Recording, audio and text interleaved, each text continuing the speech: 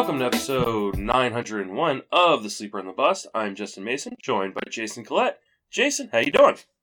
I'm doing well, man. I took a 3-day weekend, took Friday off, so it's been super nice to catch up on some things, get ready for AL Labor tonight, tune into a bunch of the First Pitch Forum stuff, and get out and enjoy pretty awesome weather we have right now. Not going to lie, it's just pretty awesome outside. How you doing? I'm doing all right. Weather is pretty nice here. I don't actually even have to wear a sweatshirt in my office, which is unusual for 9 o'clock in the morning. So that's nice. And I'm just doing draft prep stuff. So been updating my ranks, which will be up on the site this week. Did another one of those ADP market reports. So it's just been a lot of work getting ready for my, I think, final 7 or 8 drafts of the season, and then we'll be ready for opening day. Sweet. I can't wait. Joining us today is a good buddy of mine. That's Mike Kurland of the Bases Loaded podcast. Mike, welcome to the show. I appreciate the opportunity to be here. I have a huge smile on my face because this is a show that I was telling you before that it's always one that I've listened to, and to be a part of it is kind of still surreal. So again, thank you guys for having me.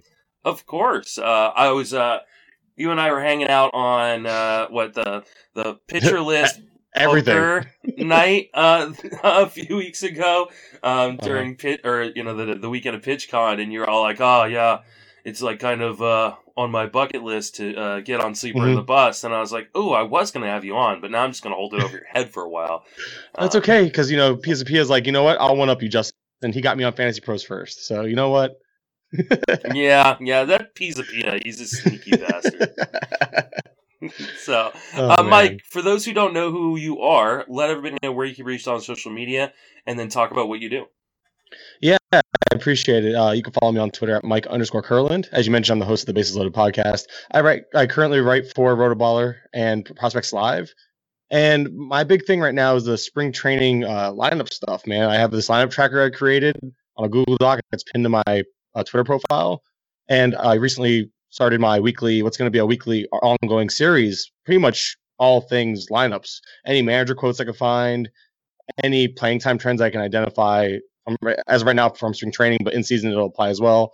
We're watching every little thing we can in terms of playing time situations, platoons, et cetera, et cetera. So it's pretty much, like I said, all things spring training lineups right now for me. And your spring training lineup Google Sheet is absolutely amazing. And people should be going over to your Twitter and finding that, because it's super cool. You mentioned to me the other night when we were doing a live stream for TGFBI, and I was like, oh, okay, I'll check it out. And then I went and checked it out, I think yesterday or the day before, and I was like, oh my god, how have I not been using this this week? So people definitely need to go check it out. You kind of show what each team's lineup was, who they were going up against in terms of starting righty or lefty, and then kind of give you a little bit of a fantasy take. And it's I think it's gold, dude. It's pretty awesome. I appreciate that. Like I said, yeah, that was the idea. Kind of, I found this. I fell into this last year because 2020 was so fast paced, rapid. I almost took a DFS approach. Like, lineups matter more now in season long than they ever have. So I decided to kind of take that idea that I kind of came up with mid-season, transition it into a spring training thing where we don't have much of a spring training tool like this. So I'm kind of just taking this niche and running with it. And so far, so good. I'm really enjoying it. It is a lot of work, but it's honestly, it's like a labor of love. I mean, you got to love it to put up with it this long, right? This is true. So we're going to talk about some ADP risers in the starting pitching market. But we've got a ton of news and notes to cover, and then we'll get to a mailbag question or two at the end. All of our mailbag questions are now coming from the Discord for the Patreon. So if you would like to have your questions read and answered on here, you've got to sign up for the Patreon and get one of the tiers that has the Discord. I think the cheapest Discord tier is $4.20 because Paul and I are children. So definitely do that. It's a small group right now, so you get direct access to both Paul and I. We got to get Jason in there at some point. So what's Discord? Exactly. So, how do you do Discord? Somebody asked me the other day about Clubhouse. I'm like, what the hell? I mean, here's me being a boomer, but I'm like, what the hell's Clubhouse? No, I know what Discord is because I have to suspend my kids' access to it from time to time when they're not doing their homework. Well, so I know what it is. If it makes you feel better, I'm not a boomer. I'm only 30, and I don't know what Clubhouse is, so make sure I had to ask somebody as well. I was like, what is this? It's brand new. Someone on Twitter asked Paul and I if we were in Clubhouse, and I was like, yeah, I don't know. I was like, huh? It's I feel a bit old to be in a Clubhouse, so I don't know that I'm going to join it, but we'll see. It feels like just this year's version of what was it, Google Plus or whatever it was. I can't remember what their Facebook was, and I have a tough enough time keeping up with Slack. Man, Yeah, I love like Sheehan's Slack community, love it, but I can barely keep up with that, and I can't. You know, I'm not going to pile on Discord, and then I'll be in the picture list Discord, and I'm like, oh my god, yeah, I may get peer pressure into one of them, but yeah, I have enough struggles. Yeah, I have enough troubles keeping up with the Fangraphs staff Slack. By troubles, I mean I don't keep up with it. So I'm just hoping my bosses don't listen to this episode. But anyways, let's talk some notable notes and transactions, things like that. Jake Odorizzi, right after Paul and I kind of finished recording on Thursday, signed a 2-year deal. I think on Friday with the Astros. They lost Framber Valdez. They also lost Forrest Whitley to TJ, which we'll talk about here in a moment.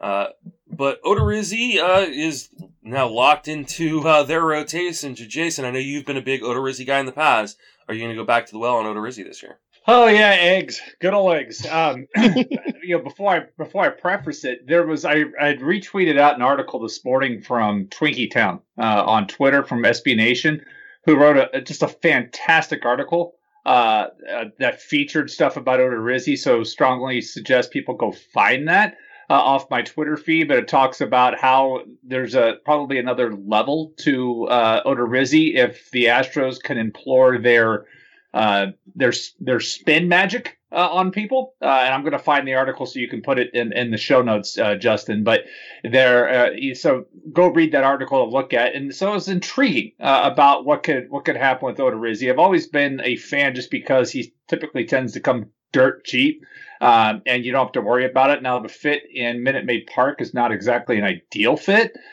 for things, but if the Astros can do what they've done with other pitchers legally, then perhaps there's a little more upside to Odorizzi. But as you said, when they lost Valdez to what appears to be for most, if not the entire season, with the finger injury, and then Forrest Whitley is seeking the second opinion, but has already been told, yeah, you're going to have TJ.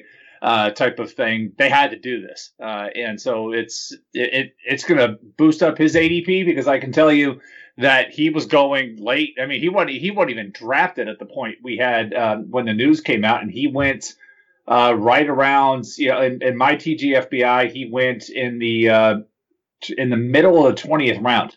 So, Mike, are you buying on Odorizzi here? I think you have to, just at the simple fact of the potential for buying opportunity right now. I mean, you're talking about a guy, Jason just mentioned how late he's going, and the stuff is just interesting, especially if the Astros can work their magic with Odorizzi. He has the fastball that seems to get decent rise and nothing like, oh my God, special, but it can play. And then he has, the slider that wasn't utilized heavily last year, but I think if he's going to get a chance to maybe up its potential, this would be the team to do it. A split finger he likes to throw to lefties. I just would like to see what they're going to plan on. Are they going to try to utilize that curveball more? I mean, it gets crushed, but maybe they can help him with a better grip, find more spin efficiency, because he has the arsenal. It's a matter of putting it together. We know last year, I think Odorizzi got a little unlucky. I think that's fair to say, considering he underperformed across the board compared to all his career totals. And again, a far smaller sample. I think there's a good bounce back potential, and you're getting him again dirt cheap. And now, even if he rises, he's still an SP5 type at the highest, probably you get to pay for him. So I'm okay with taking a shot over Odorizzi, especially considering, again, even with inflation, it should still be affordable. Yeah, I mean, he's gonna definitely rise up. I'll be interested to see how far he rises up this kind of late in draft season. He definitely won't get to where he would have been had he signed with the Astros earlier in the spring, and it's kind of a nice situation. My biggest concern is something Jason has mentioned with Odorizzi a bunch, which is he is awful third time through the order, and the Twins did a really, really good job of kind of using him only the first 2 times through the order, depending, and so he gets to go as deep as he can get through those first 2 times, and then he automatically comes out. I don't know that Dusty Baker and the Astros will do that, and so I do worry that he might get crushed a little bit as they try to get him to go deeper in games, especially with the fact that they are kind of lacking in the rest of kind of that rotation a little bit in the bullpen. So he went, I think, in the 21st round of my TGFBI draft, within an hour or 2 of him signing. So, I don't know how indicative that is, considering Ian Kahn saw that he got signed and was all like, well, I guess I'm taking him here. I don't know that I'm going to end up with Odorizzi a fair amount. I mean, if he drops in a draft and he has been going extremely late, then maybe I'll take the gamble, but not someone I'm necessarily targeting. Speaking of Astros, I did mention that Forrest Whitley gets TJ. He's gonna get TJ. So obviously, he is done for the season, likely going to miss part of the beginning of next year as well. Mike, so let's talk about Dynasty Leagues. Is this the time you kind of cut bait on Forrest Whitley? Oh man, that's like a loaded question because in a sense it's like there's leagues deep enough. I'm still holding on to Honeywell, like that's just where I'm at. So that's a huge but mistake. It depends. So yeah, probably. But there's usually IL spots, and you can hold on to them, and it depends on but in shallower formats, let's say 10, 12, even 14 team Dynasty, I think you could drop him safely, especially Dynasty leagues where you keep everybody. Now, if you have limited keepers, he's obviously a drop. So Whitley's just the talent's there. But the health isn't. This is almost like a Honeywell 2.0, it feels like at this point. And I should have learned from my mistake the first time. I won't make that mistake twice. Whitley's a guy I'm probably at this point just cutting and trying to find something better off the waiver wire. Jason, what are you doing with Whitley in Dynasty League? Hard pass. Okay. Yeah, I mean, it's been a bumpy road. It's been a bumpy road up to this point, and now he's going to have this, and he's talking about going to seek a second opinion. And I said, bless you, when you were talking about Brent Honeywell, but same thing. I mean, I love that dude 3 surgeries ago. Now I'm just hoping he gets the pitch in the major leagues. That's where I am with him. I mean, I absolutely loved him a few years ago, and in my AL keeper league, I ended up trading him. I had him for $1, and I traded him before the surgeries because I've been burned by this type of thing in the past. And if he does have this surgery, then 2021's gone. 2022 is pretty much a wash. Now we're talking about 2023. And if he comes back, what is he, a reliever? I can find a bunch of that stuff. So pass. Yeah, I kind of feel the same way. I mean, and I've mentioned this a few times now on the pod, is that Kevin Goldstein, who worked for the Astros and now is back over at Fangraphs, had mentioned in his chat that he's got the widest range of outcomes of probably any pitcher in the minor leagues, and that means he could be as good as a number 2 starter or never see the majors. And so now we know he's not going to see the majors for at least probably the next 18 months. And so if someone's willing to buy low on Forrest Whitley, I'm definitely willing to sell low. Speaking of prospects and being out, Jared Kelenic, he is going to be out 3 to 6 weeks after injuring his knee running to first base. He has a grade 2 strain of the abductor muscle in his knee that I can't apparently pronounce. So, it all works out, right? Everybody was wondering what the Mariners were going to do in terms of holding down his service time. They now have an out. This pisses me off, not just because I've taken him in the top 175 in TGFBI and a few other leagues recently, but just because they get off the hook.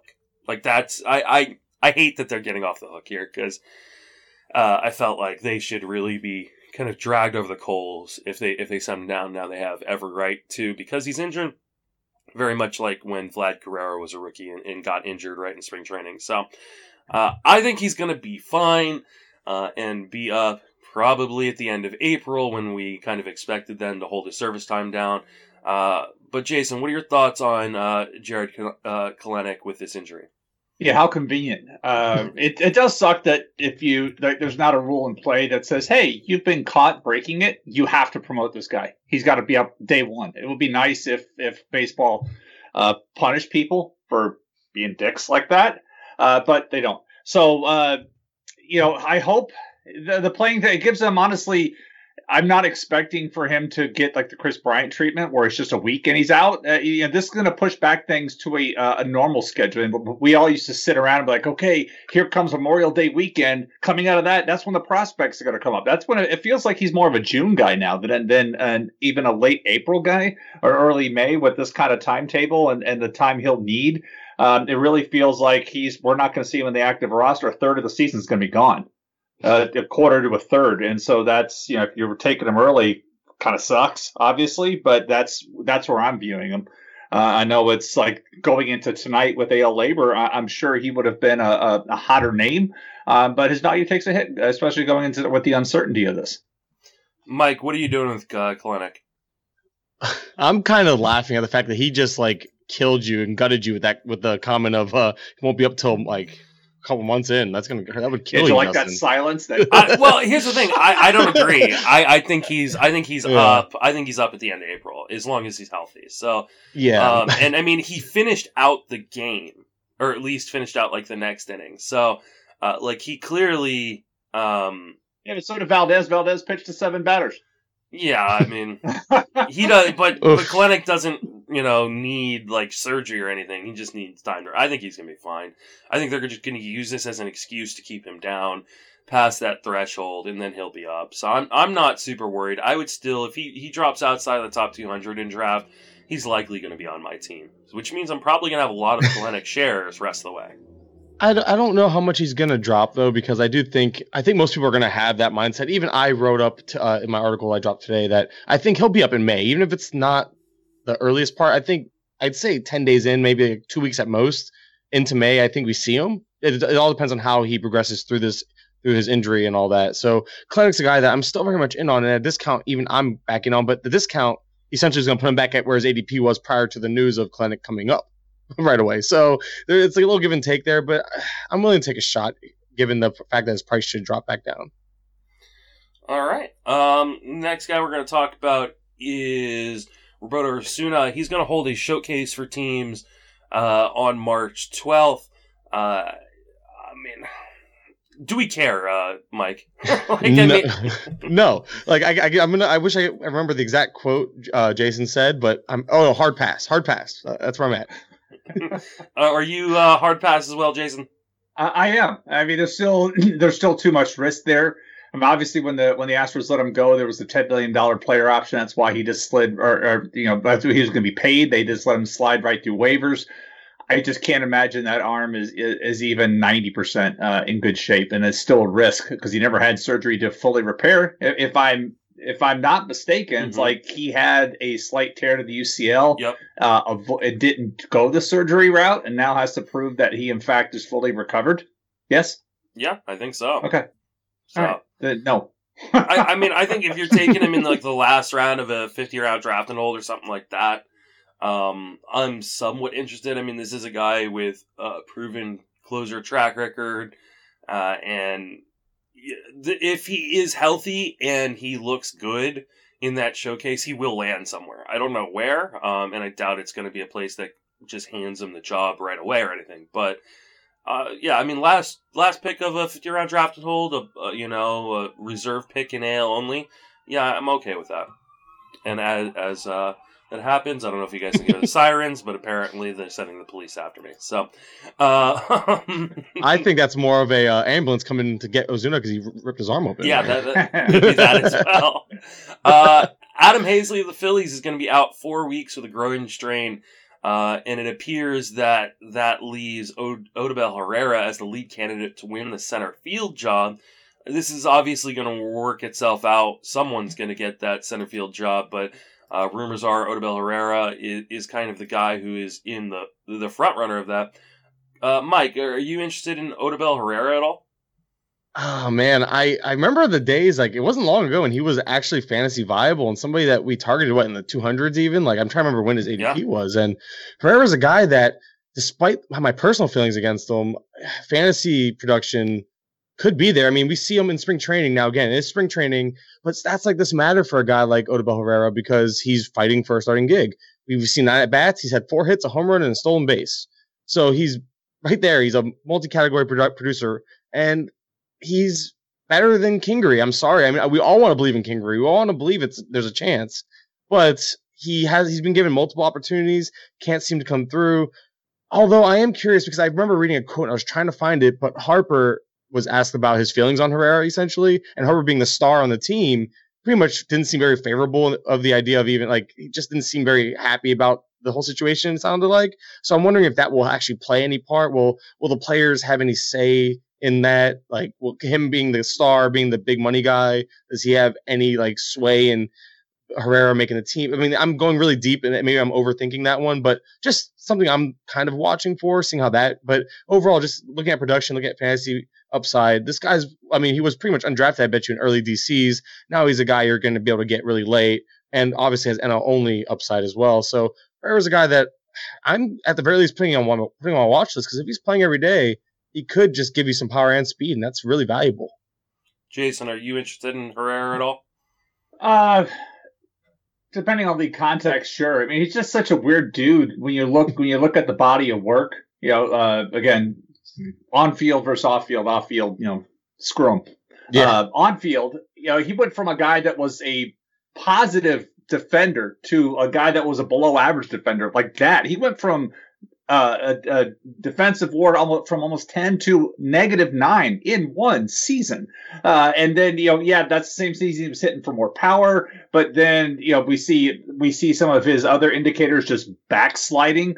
2019 was obviously a disaster, didn't play last year. So it's like, how much, I'll take this. You mentioned Goldstein's podcast. He had Cody Decker on in episode 2, and Cody Decker was talking about having a month off and then going to AAA and feeling like he had no idea what he was doing at the plate for a while. You talk about a guy here who's had 139 plate appearances over 2 seasons, and he's going to step back in and see what he can do against Major League pitching. I mean, if I was in NL, I didn't even see if he went in NL labor last night. I forgot to look. But if he did at that point, I would be surprised if he if he didn't go in NL labor last night. But if he's not going in NL labor, then why would he go? Why would you look at him in your own local league? Yeah. Is is AL labor today? Is that what it is? AL labor is tonight. Okay. Let's see. Herrera did not go last night. See, that surprises me because I take that back. He went for $2 at Endgame. $2 to Greg and Sean. So he went last night. So that makes sense. Format, yeah. That's the format I think he deserves to be a part of because I think there's at-bats there, and at-bats are valuable in any only format. It'll be interesting. There's this tool that I'm going to use that this guy Mike Kurland does, the kind of tracking the lineups, and I'm gonna kind of track that over the course of the next week or so and see. He played on Saturday according to Mike Kurland's Google sheet. Batted second, played in center field. So and reports are that he is kind of the lead guy there. If he's, hitting second in that lineup, that's a pretty darn good spot to be. So I'm definitely going to be interested if that is the case. Moving right along, because I want to get to kind of our main topics of the day. Danny Santana signs a minor league deal in Boston, kind of adds to their outfield and maybe a little bit of their kind of flexibility in infield. Do we care, Mike? No. Hard pass. What about you, Jason? It's a theme today, man. Hard pass. And that's the weird thing. So they got Kike Hernandez, who can do the same thing. They got Marwin Gonzalez, who can do the same thing. And now they're going to add Danny Santana, who could, move it. That's like, fine. Having one Swiss Army knife is always cool to have in your house or your pocket, but 3, that's a little weird. So I don't know where he cracks the team. When you look at how they're putting their bench together, Plawecki's got to make it a second catcher. Christian Arroyo is out of options, but Christian Arroyo can play 3 spots on the infield himself. So it's like, if you're looking for his addition, kind of tells me that Christian Arroyo was on the outs, but big deal. I mean, he's probably not on anybody's draft plans to that point, but that's where you kind of look at if they're bringing him in, that means somebody's got to go out. And Arroyo seems to be like the logical dude as somebody who's out of options. I wonder if this has anything to do with Franchy Cordero having COVID. And potentially. Maybe worried that he's not going to be ready to start the season. So, I think more will be revealed. We'll see how much playing time he's getting in spring, and if there's a real shot. Duran's not going to all the Duran noise. Plus, they still have Michael Chavis, but he has options. But Jarren Duran's looks really good in the spring. Yeah, I don't think Chavis is making this team. All right. Then let's see. The next thing we've got is Franmil Reyes, Jose Ramirez. They're away from the team for violating their the COVID protocols. I don't know that this has much of an impact in terms of their fantasy value, but just shame. I mean, this is the second time now in 2 years that Franmil has had to be sent home because he violated COVID restrictions. Jose Ramirez is a star and just should know better. I mean, do either of you guys have anything to say? He's the captain. Not even the star. He's the captain of the team. Yeah, it's just disappointing. Like whether or not you think there should be COVID restrictions, like there are for your profession and for this sport. So like, come on, like hopefully they learn their lesson, though clearly Franmil has not from last year, and this doesn't happen in season, but it just seems like Cleveland has a bunch of knuckleheads. Yeah, I mean, you couldn't say it much better. I mean, it's frustrating because, again, like I feel like they're not taking it as serious this year. Like as a whole, I feel like there's just like not much reporting on it. And I understand it's kind of, everything's getting better, which is good, but stuff like this isn't going to help. And COVID is still a thing. Like we just got done mentioning how Franchy Cordero hasn't reported to camp yet. So it's still very much an issue. And these guys should know better, especially I'm going to harp on it a little bit. I usually don't like to harp on things, but Reyes is just really like, come on, dude, really? So like, I just can't deal with this. Especially because it was out. They got busted for getting a haircut and then eating inside the restaurant. It's like, come on, you're in Arizona. How beautiful is the weather right now? Hey, I know it's allergy season, so maybe that's an issue. Who knows? But it is absolutely beautiful in Phoenix, like 360 days a year, and eat outside, plenty of room. Think of other people. All right, moving right along, the Giants signed Jose Alvarez. I didn't think this was really worth mentioning, but Jason does. So, Jason, talk about why you think it's worth mentioning. I do think it's worth mentioning, and I think it's worth mentioning because you look at the structure of their bullpen, on how the bullpen is structured with him coming even before he joined the bullpen, and you look at how lefty-leaning it is with Jarlin Garcia, Sam Selman, and now Jose Alvarez joining Jake McGee. Most teams don't carry 4 lefty relievers unless they have plans on doing something with one of those lefty relievers. And since we don't have loogies in baseball anymore, to me, that kind of hints at Gabe Kapler wanting to lead on Jake McGee to be his primary closer this year. We can all make jokes about that Kapler will use anybody and anybody, and I'm all for that. But we look back, Justin and I were looking back before we started recording this morning, and Gabe Kapler gave Hector Neris a lot of leash in 2019. And even before that, it was Sir Anthony Dominguez and Neris splitting saves. And then the following year, Neris had 28 of the saves for that club. And so he has shown a proclivity for using a primary guy when he has a primary guy. And then you look at how that bullpen is structured. And last year it was messy, but they went out and got McGee. They went out and signed Alvarez, who was one of his more reliable relievers when he was in Philadelphia, when they went out and Kapler and Alvarez were in Philly together. And so they went and supplemented this bullpen out. I still would like to see them put Aaron Sanchez in the bullpen instead of the rotation. But to me, I've taken McGee. In fact, I took him in the 21st round of TGFBI as my third reliever. I wrote about him in an article for RotoWire earlier this winter because I really wanted him to come back to Tampa Bay for their bullpen, but he He got a 2-year deal from the Giants, and I think it was more than just, hey, come in here and work the 7th inning as you did with the Rockies. I mean, what he did with the Dodgers, because that bullpen was so deep, McGee wasn't needed to do anything else there. But he's got a clear path to 9th inning decisions with the Giants, and I think this addition of another lefty to the bullpen speaks to where they're leaning. All right, Mike. I mean, I'm just gonna say I don't trust Gabe Kapler when it comes to bullpens. I just don't. I'm just not gonna invest in the Giants bullpen, except for maybe he is going super late. He just went in the 21st round at the end of the 21st round of my teaching FBI draft. So I guess it's worth the gamble there as your RP3 or RP4, depending on if you're playing in a 12 or 15 team league. I just don't care that much. Mike, do you care? I'm so beat up with these relief pitchers this draft season. I mean, it's so hard to tell. I'm probably going to end up with more Jake McGee than I want to, because I do like to try to leave the draft with 3 to 4, depending on format and all that. I like to leave, TGFBI is a format where I like to leave with 3 relief pitchers for sure. And he's the guy, Jason grabbed him at the perfect point. As your third relief pitcher, as a guy who can get you some fill-in-the-blank saves here and there, or possibly be the everyday guy. You never know. Kapler is off his rocker. Maybe he decides, you know what, I'm going to be traditional this year because it's Kapler. We don't know yet. And I'm just going to be like, you know what, I'm going to take my shot on McGee because of the price. And I'm all about chasing saves late, because if I don't get them early, what I like to do is get one early and then grab the rest late, one as in closer. So that's kind of why McGee ends up on a lot of my rosters, because he's usually my third guy. I'm like, just see what happens. Yeah, I'm just I don't know. I mean, I didn't say I was optimistic. I was optimistic at all. The more I just did my reliever ranks last night. They'll be posted first thing tomorrow morning. For those of you on Twitter who've been asking where they're at. And then they'll be posted Tuesday morning. Because tomorrow morning I'm going to do the ADP market report for relievers.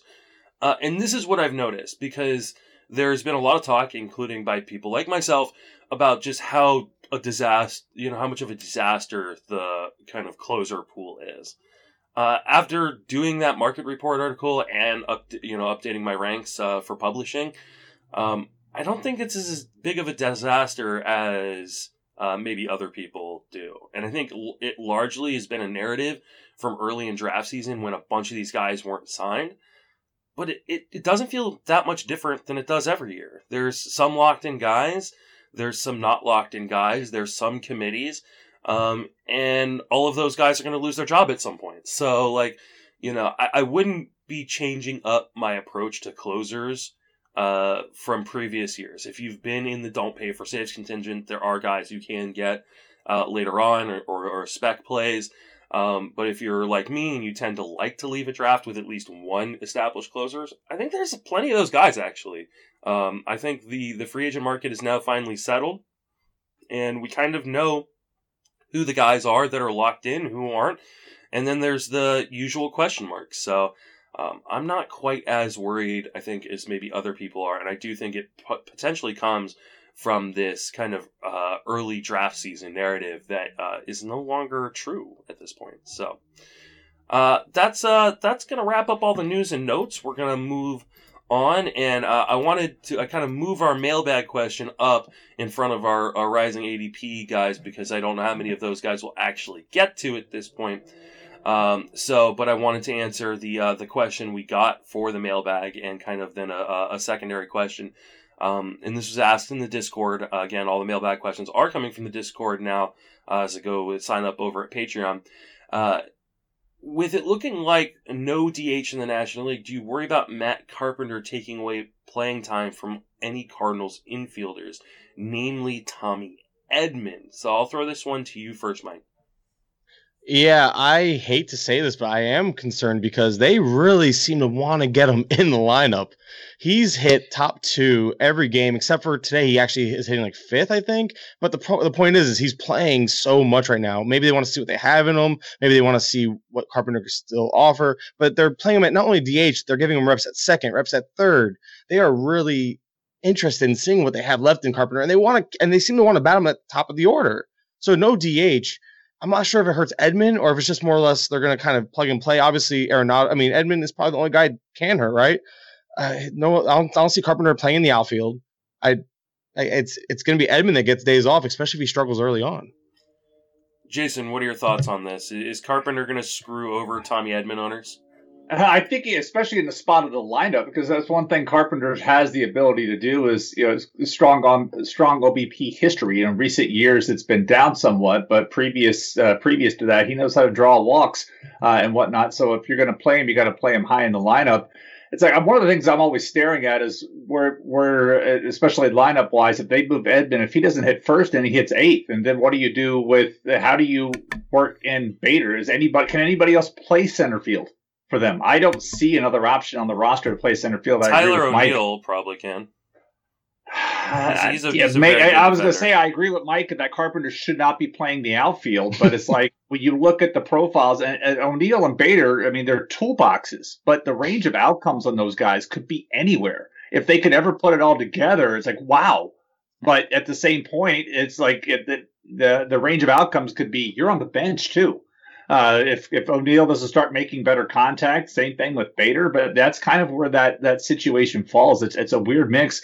But the other thing is, I know we have, Justin, I keep trying to stay in your camp on this. I know we have not had much movement on the DH conversation, but Mike, correct me if I'm wrong. We have still yet to have a pitcher take on that bat in spring training.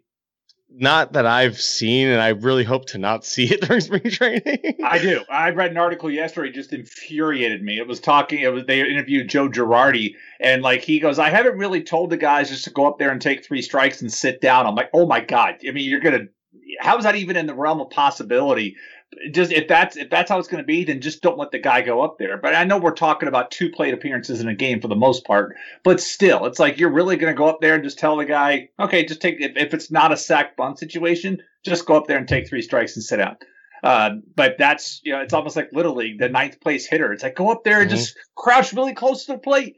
But the fact that these pitchers aren't even doing anything, not even going into a game right now, it's all been cage work. Tells me that they're holding out hope, and I really want to hold out hope. But right now, I'm just using it. I'm drafting as if we're not in TGFBI. When I've gotten down to okay, I want to take a pitcher. I'm looking at NL versus AL. It swung some of my choices historically. Last year it was great because it was easier, but this year I'm leaning towards the NL guy. If I have 2 pitchers close. Because I have to play with the rules that I have in hand right now. And right now it's telling me that NL guys are going to get to face the pitcher twice. And so that's going to be 2 easier at-bats for them in the lineup versus their AL contemporary. Yeah, I'll talk about kind of the DH situation here in a second, but I'll get back to Edman real quick. I don't think this is necessarily going to hurt Edman as much as it's going to hurt either O'Neill or Harrison Bader. And so those of you who are on the yearly Tyler O'Neill hype train right now thinking he's got a full-time job in left field, Edman's going to be playing out there when Matt Carpenter's in the lineup because, like Mike mentioned, Arenado and Goldschmidt are not sitting for Matt Carpenter. That's just not going to happen. I mean, unless it's just a regularly scheduled day off type thing. But when Carpenter's in the lineup at second, Edman will shift out to left field, and then either Bader or O'Neill will sit. So I think it'll work itself out one way or another. And I mean, I don't know that if the Cardinals actually do want to try to somewhat compete this year, that they want to be running Carpenter out there, especially at the top of the lineup. I mean, his walk rate is still great. But the reason his OBP is down, like Jason mentioned, is because his average is absolutely atrocious. I mean, he hit 186 in 2020, 226 in 2019, and those were fairly well deserved. So I don't think it hurts Edman quite as much. I do think Edman could run into some issues if they bring up their top prospect in Nolan Gorman at some point. And apparently he is ready. He's been working out at second base. So I think then Edman turns into kind of a super utility guy who plays mostly in left field. And then just prices from NL Labor last night. Edman went 19, Bader went 15, O'Neill went 9, and Carpenter went 2. Yeah. So, and I'm not showing Gorman wasn't even taken in the reserves. He should have been taken in the reserves. It's a reset league. I mean, I don't know. It's somebody you fab later. I get it. Especially with a lot of guys taking their chances on pitching in the reserve. Yeah. Because there's a lot of yellow in the reserves in labor, more than I can remember seeing. Gorman's a guy I've been trying to grab in like the 48th, 49th, or 50th round in draft and holds. But I totally understand in like your regular leagues not wanting to take a shot on him because I don't know when he's up. I don't know that he's necessarily a guy who's up at the end of April. He's probably more like a midsummer kind of guy. So, all right. Any other situations we're really worried about with the or with the lack of DH? I do believe that it is still an option, like I mentioned in the last episode with Paul. I'm definitely more in the 20% chance that it happens as opposed to feeling like there's a greater than 50% chance that it happens now. I'm not closing the door on it for sure, but I think at this point we now have to start kind of planning for it if you hadn't been already. And I mean, like, for instance, I'm kind of coming up on the clock, and I've got to make a decision between Matthew Boyd, the AL pitcher, or Sam Hilliard, one of the guys who may be part of this kind of roster crunch issues without a DH in the National League.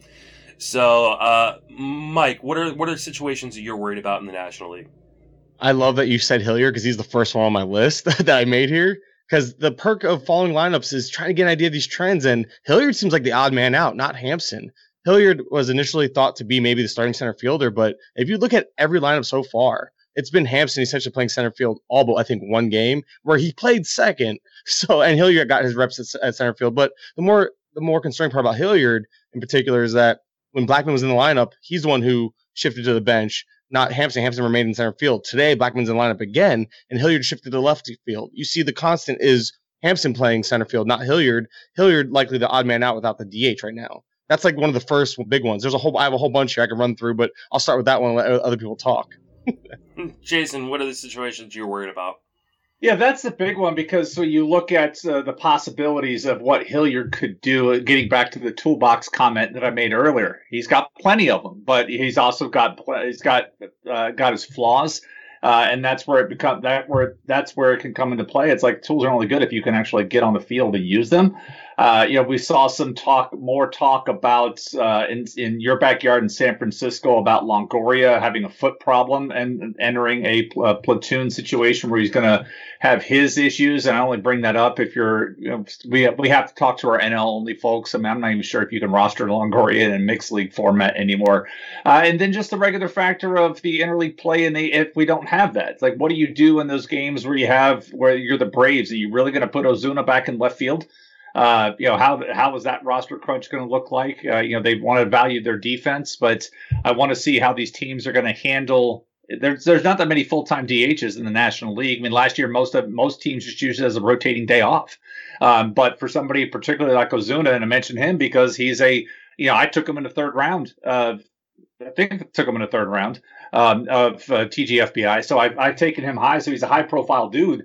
I took him in the third round. So if he's going to have to sit, 9 games, and he's going to be a pinch hitter for 9 games, that's a bit of a hit. If you're looking at a tiebreaker to say, okay, I've got Ozuna versus Cruz, or if you're back in on JD Martinez, those 2 AL guys versus the NL guy, and at least Cruz is never going to play the field either. Martinez could, in theory, play the field a little bit, but we've seen what Ozuna can be, and yikes. So that's really my factor is these guys, these big bats, if they're going to have to sit for the most part for 9 games, then maybe I'll take that chance on the guy that plays if I got 2 guys similarly aligned, I'm going to look for the guy that's not a total disaster in the field. All right, Mike, why don't you just give me your whole list, and if you miss any, I'll throw them out there. All right, well, here's just a few that I came up with looking at the NL, just playing time concerns. I'm not going to go too in-depth, but the Mets as a whole, that's like the obvious low-hanging fruit one. Dom has yet to do anything but DH for that team. There's just so many questions when it comes to the Mets in terms of late inning replacement and all that stuff. Probably lose at bats there. The Reds as a whole have like 4 players for 2 spots. I know they've come out and pretty much said Senzel should be the starting center fielder, but they still have Aquino, Akiyama, Winker, and Senzel for 2 spots without the DH there. That can cause issues in terms of platoons and just in general, like just a headache. The Marlins have Garrett Cooper, who I love, but right now it's like him or Aguilar. I don't see a place for both of them. I don't see Cooper playing outfield. Maybe off chance he can get some reps out there, but I think it's one or the other more than likely on most days. Brewers, That's another one that's just obvious. You have Avisel Garcia, JBJ, and Lorenzo Cain. With even though Cain hasn't played yet, there might be some lingering issues there we don't know about. JBJ should play, so there's again another crunch just between the two in general. Edwin Rios is a huge loser out in LA, and the Padres again another team just littered with talent. You have Daesung Kim, Jake Cronenworth, and Profar all kind of like fighting for spots. Profar has been pretty much relegated to like the fourth outfield type. If you look early on, he's only been starting in the outfield, giving other guys rests, which he'll probably end up with 3 games a week, just spelling Myers, Pham, and whatnot out there. Kim and Cronenworth should play, I'd say probably, I don't know, 3 to 4 games each every week, maybe Kim getting the preference. Those guys have been bouncing around the infield, playing. I think Cronenworth's played first and second. Kim's playing third and shortstop and second as well. So they're really trying to see what they have out of Kim and Cronenworth, and they're just going to plug and play, but they have 6 guys set, and then 2 spots for the last 3, essentially, it seems like the Padres do. So that's kind of a big one to watch. Just a lot of it's a good problem to have, I guess, with COVID too.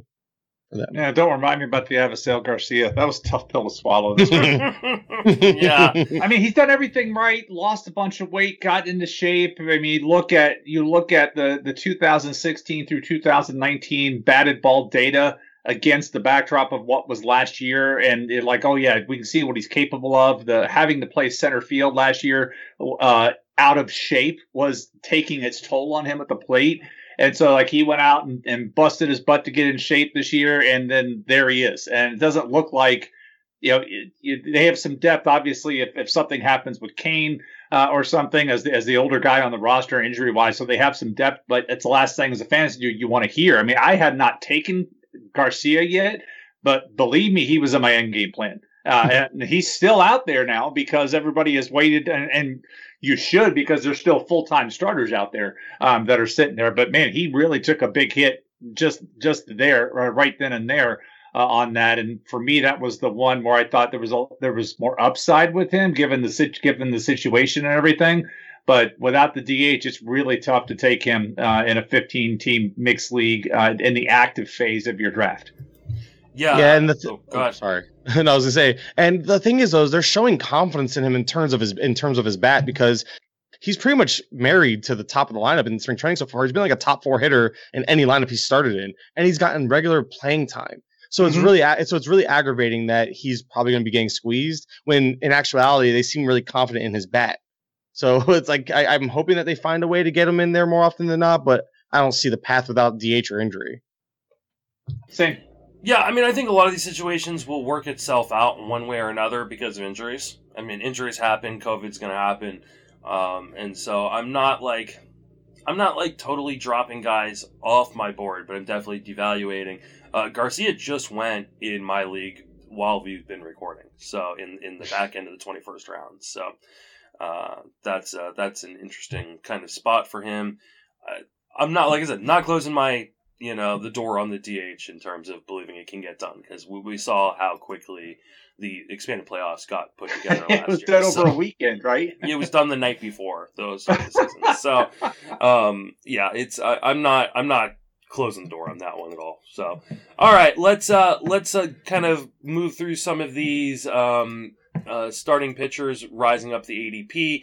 I don't think we'll get through all of them, and so I'll kind of pick and choose as we go. But I do want to start with Zach Plesac, because I have seen him go as early as the 3rd round in a 15-team league and as late as the 9th round in a 15-team league over the course of the last 2 weeks.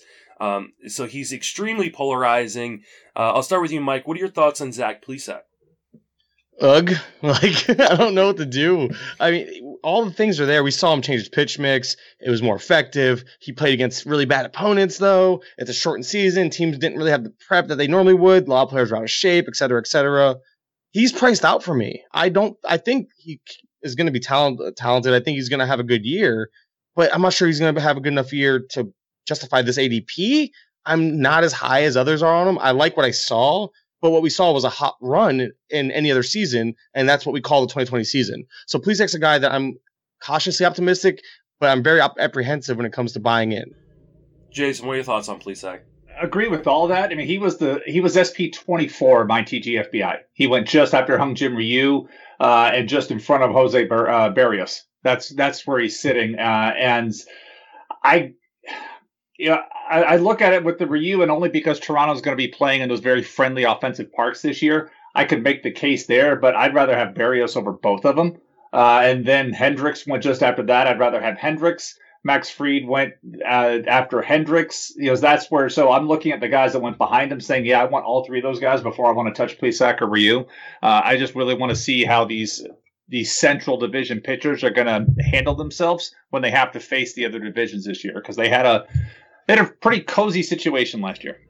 Yeah, here's the thing. I mean, he, like I said, kind of in the introduction of Plesac, I mean, he's super polarizing right now. So, I mean, to go from the 3rd to the 9th round is crazy. Yeah, crazy polarizing. He went in the 7th round of my TGFBI draft as the 27th starting pitcher off the board.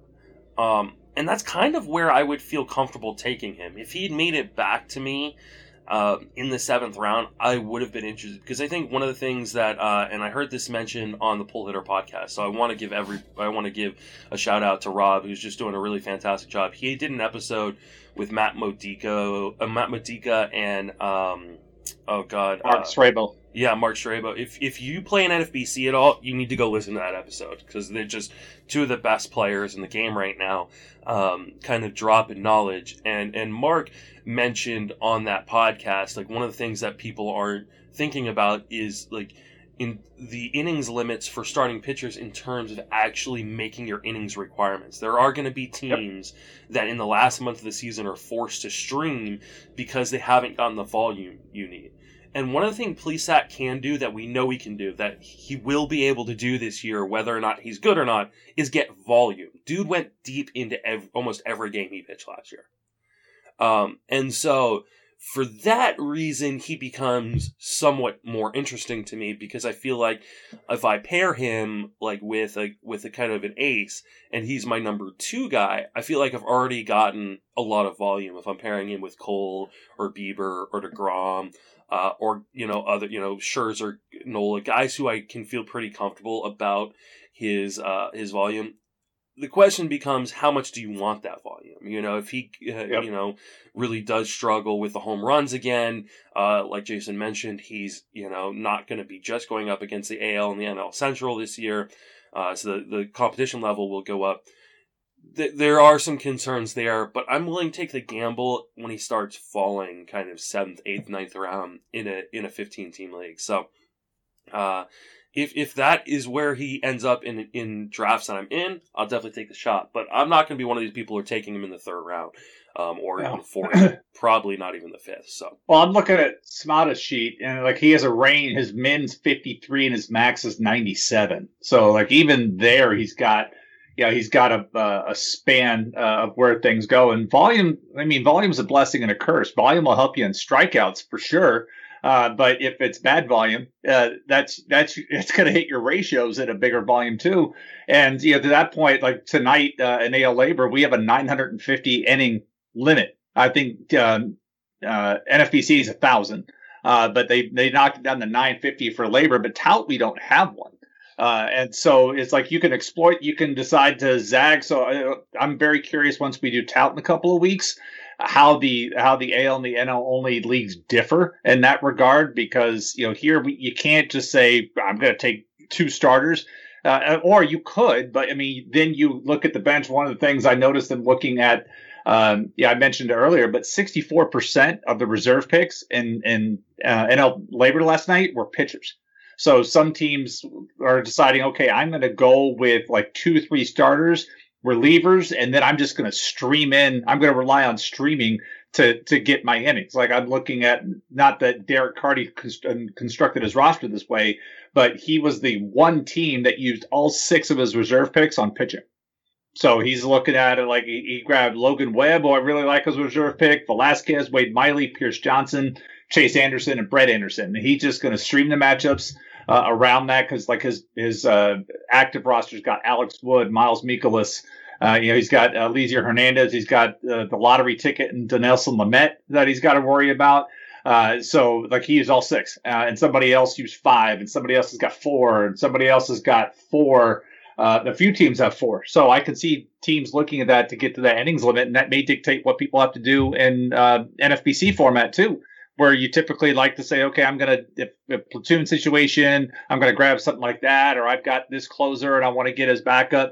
But you may have to use like 4 to 5 pitching spots pitching if you're not one of those guys very confident in your ability to work the waiver wire and identify the matchups. All right, let's move on to the next guy. That's Joe Musgrove. Continues to move up in the ADP. I grabbed him in my TGFBI draft, I believe at around round 7. I'm just double checking as I talk. Oh, sorry, round 8. I grabbed him. So pick 113. I want to believe. Like, I do. I want to believe. And he definitely looked good in his first spring start. But, I mean, I do, I've said this a few times already, over draft season, I do feel like it's a little bit of Charlie Brown trying to kick the football with Joe Musgrove at this point. So, Jason, what are your thoughts on Musgrove? Is this finally the year he puts it together? This is finally the year he puts it together. This is it. It finally happens. I mean, in all seriousness, we've joked about it. We've talked about it a couple times in the offseason. Kurt Russell starred in Escape from New York. Joe Musgrove escaped from Pittsburgh. And so it should work out. It should work out well for him. He has the opportunity to enjoy some nice run support. There may be some issues with the ratios, but the wins should be there for him in that capacity. The strikeouts should be there for him. He's going to have some tough matchups when he plays the Dodgers and if he has to pitch at Coors Field. You just have to manage him appropriately. He's not a set it and forget it pitcher for me. And that's one thing in Pittsburgh that you could do with him is just set it and forget it and hope for the best. So you have to manage him properly. All right. Mike, is this year Musgrove puts it together? Can I go UG again? Is that like an appropriate answer? Yeah, I do think that's right. Yeah. When it comes to Musgrove, it's like you mentioned Charlie Brown kicking football. It's great. I also picture the Geico commercial where he's the fisherman with the dollar bill in the end. Like you almost got it. Like you almost got it. Like that's what I feel like we're chasing that dollar bill. Like we're just trying to get it. But man, I mean, where you're drafting him is almost like SP3 range for your team. So you're saying you don't see him as a set it and forget it pitcher, but I feel like you're paying for that as your SP3 roughly. So he was my SP2. See, and there you go. Now you have to play him. Like I'm sorry, but you know what the type of vibe. Another vibe I'm getting is unfortunately I'm feeling very 2020 Matt Boyd-ish right now. God, don't say that. But tell me it's not the same idea. Guy that has this stuff just needs to put it together. He was going to do it last year and didn't. And now he's actually probably looking better than he did last year, and he's not getting drafted. Hurt, though. I mean, Boyd at least had the excuse that he had the hamstring and the foot injury. Yes. Musgrove went 13 in NL Labor last night. In my TGFBI, he was the 4th. Team 4 used him as his 4th starter. Took him in the 4th pick of the 7th round after Castillo, Flaherty, and Paddock. Mm-hmm. So obviously a Padres fan, big believer there. But yeah, that's where I think it's a great comp with Matt Boyd because we were all in love with Matt Boyd last year. Most of us were. But like even his range is kind of tight though. A minimum 94, max of 141 across the TGFBI drafts. So it's not terrible. On paper it seems like a more narrow range than who we were just talking about earlier. I mean, he's got a narrower range than Ian Anderson and. Even Zach Greinke's more narrow. But Ian Anderson, another guy that people really love this year, has got a wider range of outcomes in minimum maximum picks in TGFBI than Joe Musgrove so far. Yeah, and you mentioned injury risk. With what's his face, Boyd. It's not like Musgrove is known to stay healthy. I mean, he has his fair share of IL stints as well. So I want to buy in. Plus, he's looking sharp in like all of the 1.5 innings we saw him pitch.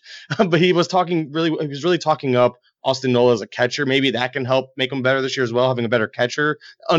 Usually an underutilized part of your, when you're looking at pitchers and stuff. So there is reason for upside, and the stuff is there. But will he put together? The Padres have also mentioned the possibility of a 6-man rotation, which could limit his effectiveness, especially in leagues where you have to set pitching for the week, 1-start guy possibly. So there's a lot of question marks, but I'm not. With all that said, I'm not out on him. That's the funny part. I'm a glutton for punishment. Just give me some more. But I don't like him as my SP2. I'm sorry, Justin. Yeah, that's a 6-man rotation as long as Donaldson Lamet can hold up. So Yeah, that's not a 6-man rotation. So I'm not extremely worried about the 6-man rotation part.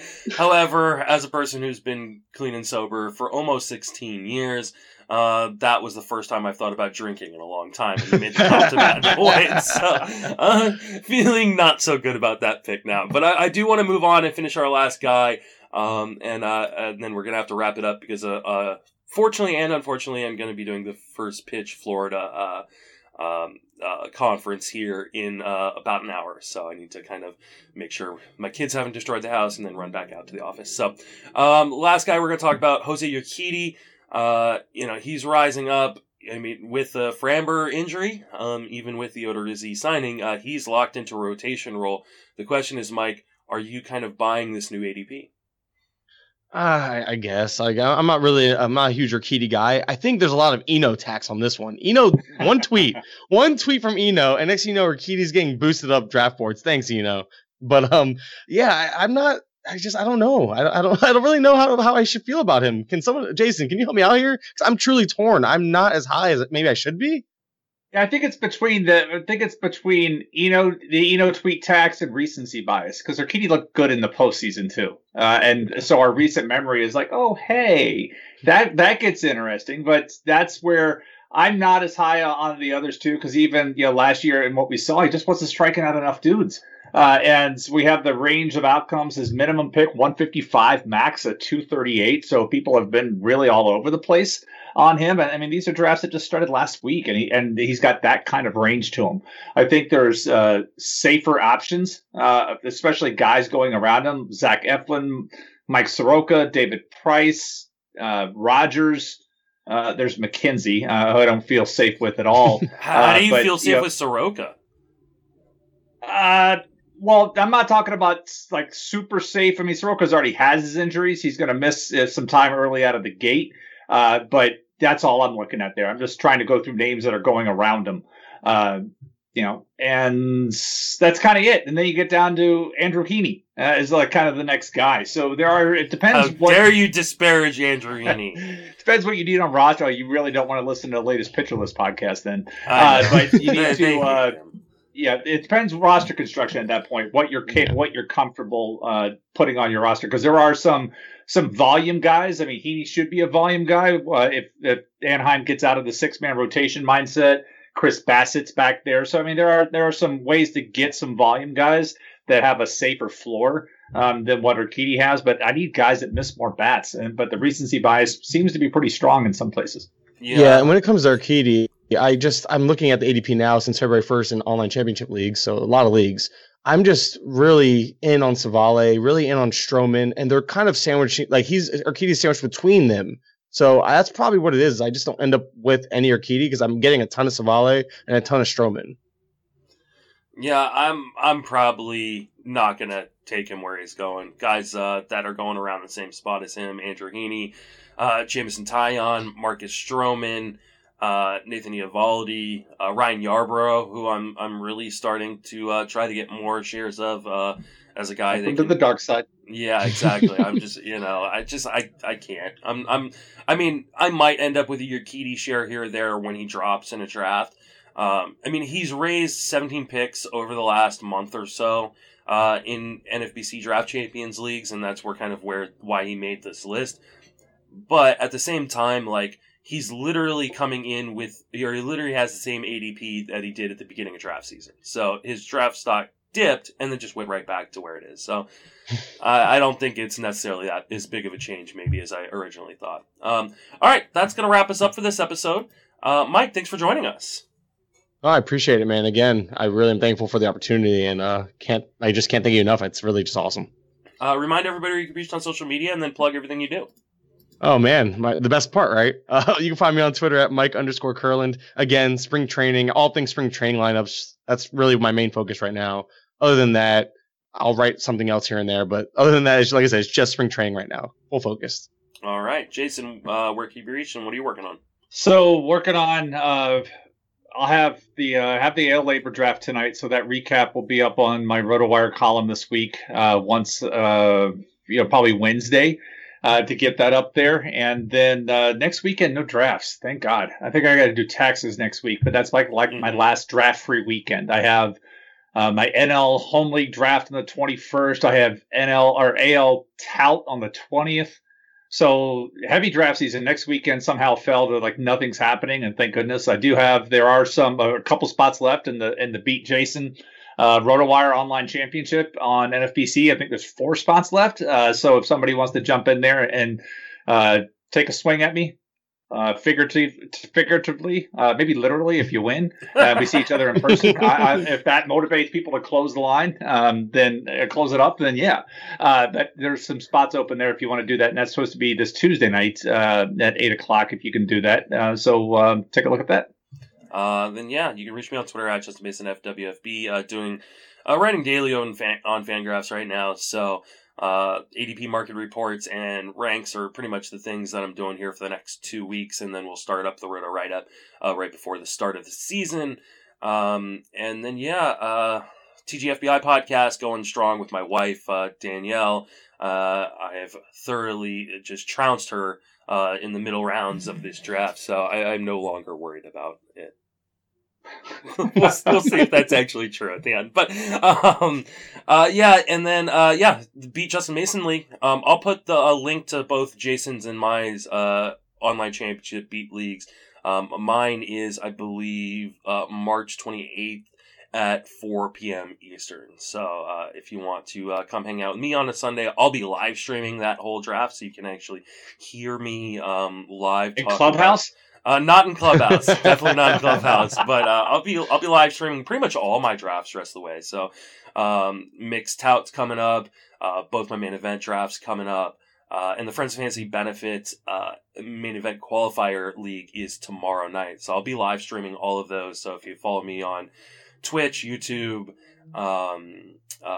Facebook, and Twitter, any of those places, you can catch all those live streams. So you kind of hear my process. And sometimes other people's processes while we're going through those drafts. So that will wrap us up for Jason, Mike, myself. Thank you for listening. Have a fantastic baseball season.